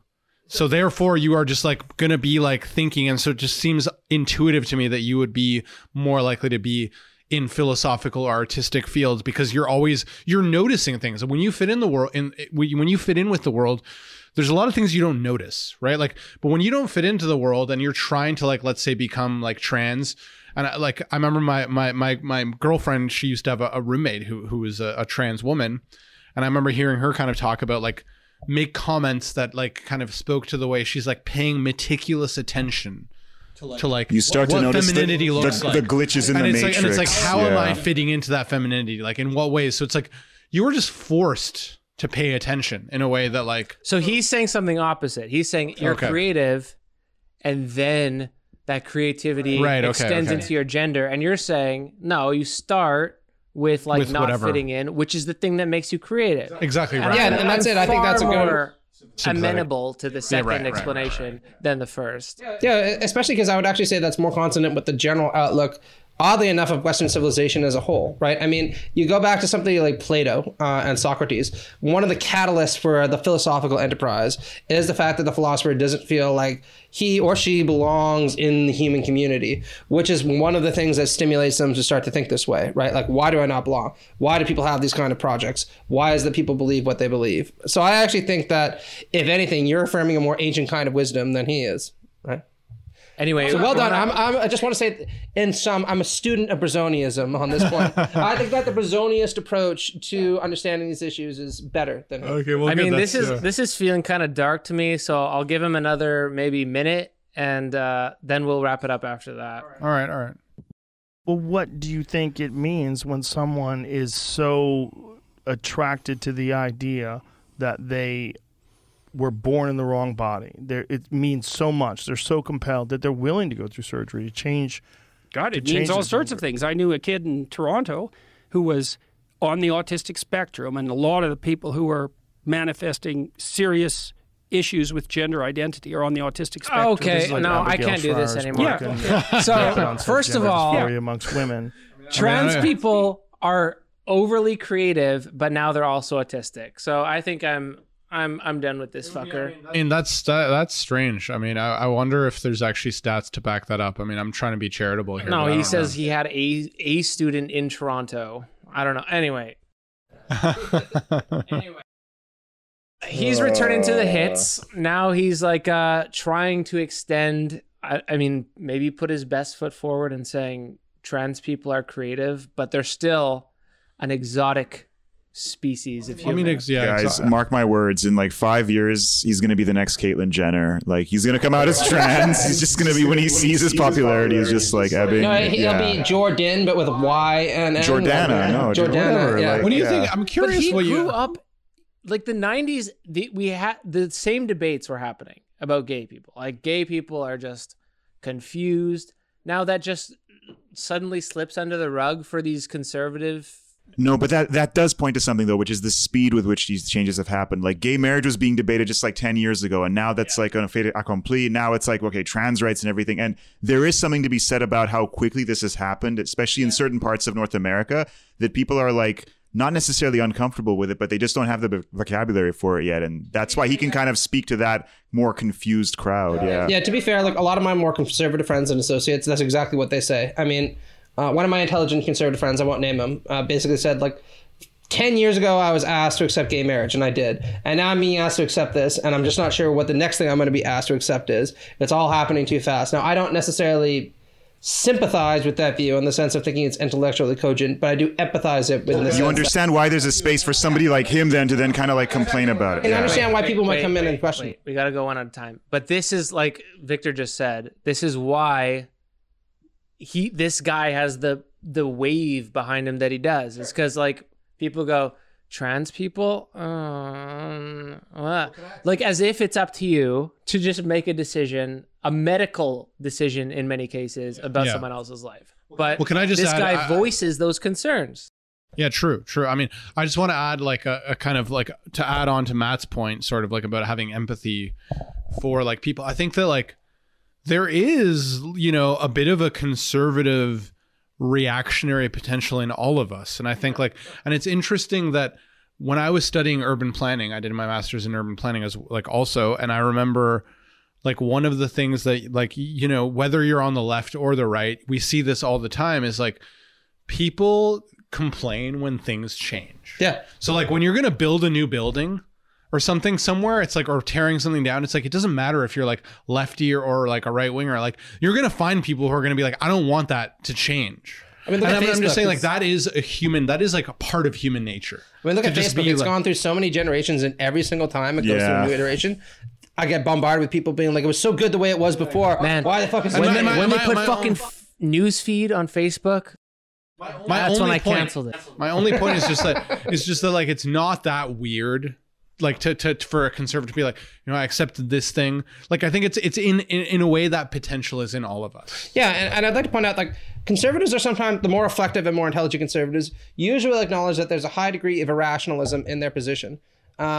Russell Kirk, author of Conservative Mind, which is, a positive book. Well, he's an idiot though. Yeah, I mean, he's a weird guy, but one of the things that he says that I think is right is that conservatism is first and foremost a disposition rather than a philosophy. Wasn't that? Didn't you just steal that from what's his name? The Edmund Burke. no, not well, Edmund Burke, I guess. But like I was thinking of the other guy, the 20th century conservative person. Oh, Michael Oakeshott. Yeah, I mean, Guys, we're way at the end of the Yeah, cast. It's not the time to start name dropping. the point is that, like, there is this kind of conservative reaction that people do have. Like, I don't like when Facebook changes either. I sit there and I'm like, what the fuck? And when changes happen too rapidly, there's a part of me that thinks like, no, I like things the way they were before. Or even if I didn't like them, at least I had a set of expectations about how my life was going to go. And all of a sudden that's been upturned. So definitely I can empathize. I just don't sympathize because sometimes I think, well, there's no real reason for me to adopt this kind of attitude. So on second tier reflection, maybe it's better that things change. Maybe that means that it'll improve. Maybe it means that things will be better. Or actually, upon looking at the evidence, it seems like this will be better. And I don't think a lot of conservatives typically do that, or many of them don't. That's true. At least That's true. they kind of settle into the reaction, and that's where they stay. Yeah, I was just gonna say, yeah, and this is sadly why, like, a culture war profiteer, if you will, like Peterson, can kind of like get away with his shit for so long. It's because, especially in a country like the US, where like, you have to have sort of like universalize things quite quickly, where if something is happening in San Francisco or New York, it does kind of spread to the rest of the states pretty quickly, even if culturally maybe they're not really at the same, they're not ready to accept the same kind of things. It's because it's all like, it's this loose coalition or federation of states ultimately that, the same things kind of all happen in the same way. But yeah, it's the problems with the political system as much as anything And else. I should point out the weird thing is academics, oddly enough, despite being broadly speaking culturally left, are some of the most personally conservative people I know. Like most academics are like, I like my coffee like this. I like my books laid out like this. I like my computer like this. Creatures of habit, yeah. Yeah, and Creatures of like, actually, my girlfriend's like, she has these, like, I always kind of make fun of her because she likes like traditions, and I always just tell her, I'm like, when she, like something comes up, she's like, we did it before, and I'm like, that's how we always done it. That's how we're always going to do it. And it's like, this is like this thing that I think exists in people, that it's just like, they just want to keep doing things the way that they are. Yeah, it's not because it's the best way. It's just because it's like, well, this is what I've done. This is not now. a great way to wrap this up because we were having so much fun, and now I'm just feeling like Really? Oh, well, I mean, I don't know. I think it's just a point about human nature. The fact that like we all have some conservative. there's no such thing as human nature, Victor. I mean, I don't. I mean, That's the postmodern neo-Marxism and I'm seeking. I mean, there is such thing as human tendencies. We can all agree we enjoy nachos. There's such Bills. thing as habit. I think part of the problem also is Victor is speaking in his really solemn voice, like, well, but there is this kind of thing. I feel and when it Victor because speaks in my a solemn girlfriend voice, said it. when Bozzoni speaks in a solemn voice, I'm like, yeah. When his girlfriend said it, it has to No, be but I mean, true. I don't even agree. I don't have the same tendency that she This does. is why I Can we converted to just go Bozzonism back? so quickly. Can we just quickly end on Jordan Peterson crying about a song that he heard in Nashville? Normality of their existence. You see this joy just transfuse them, and that's because they got an intimation of genuine meaning. And it's not amenable to rational criticism, which is the thing that I thought that struck me as so miraculous about music, and why it has this element of salvation. It's like Element of salvation. All right. To all of our listeners, to everyone who is Praise watching be. this cast, Praise be. to Jesus. please listen to whatever song brings you to tears in the same way that Jordan Peterson does. Praise be. And I mean, at least for my part, I'm going to attempt to no longer bring him up because I think it's been brought up. I think Western civilization has been defended as much as it will be defended. Yeah. And wanna they're never going to make another Friday the 13th movie. Jason's dead forever. Come on. I mean, I don't think we can get away from him forever, but thanks for hanging out with us. It's the first time I've ever really been drunk on the podcast. So, Yeah, the booze are flowing. So booze are thank flowing. you to Lit Vic, Politics Vic, Matt, Matt's keeping his dead soldiers next to him. Santé. And shout out to Nashville, which is a great music city, guys. Yeah, Nashville. We never don't meant get to the wrong disparage you. idea. Yeah. Also, I want to point out Jimi Hendrix and Skinner, big fan. Kind of fuck this guy, but you know what? He's like not. He's not the devil by any means. And he's not just, and he's not like he's just wrong on kinda everything. Stupid. He's just, I mean, he thinks he's a lot smarter than he is because he has like we talked about it. I mean, Can I just say? So we will wait. Do you have something before we sign off? Oh yeah, just having read a lot of conservative people, that's 99%. Okay, we have nothing to. No, I want to know if you're Okay, saying I'm sorry. you're fucking Pills is such an asshole. No, it's just No, I heard the speech coming up because he inhaled No, really it's deeply. not a speech. He inhaled before he was. Having read a lot of these people, a lot of them are like that, where there's kernels of insight, usually kernels of literary insight. That's one of the interesting What things. about the guy who wrote American Marxism? No, I mean, that's just a piece of shit. That deserves to be burned, irradiated, and then sent to the moon, and then the moon should be blown up afterwards. Okay, sorry. And then we should ban it. So I didn't mean to put you on a rant. No, but I mean, like every now and then, there's a couple of insights that they have in there. But like, what you need to do, and you should be, is be better than most conservative intellectuals are, because they rest with their inclinations and associate so much profundity with them, and they never bother to move on to the second stage, which is asking whether these inclinations are actually rational or defensible. And everyone who listens to our podcast should be better than that. Well, why don't we finish on a toast? A cheers to thank you to like dumb conservatives or like at least questionable marginal conservatives Jaws. for existing because they give us something to laugh and talk about. So I'll drink to that. So yeah. But we can't laugh also because we're postmodern neo-Marxists. Well, I mean, I'm not a fucking postmodern. You had to go to the American Marxism point. You just know how that book triggers me. All right, Triggers the everybody, shit. this has been the Pill Pod 69, a number which has Yay. no significance whatsoever. Goodbye and good night. Peace. Peace. I mean, I thought that was fun. That was fun, yeah. I thoroughly enjoyed it. Yeah.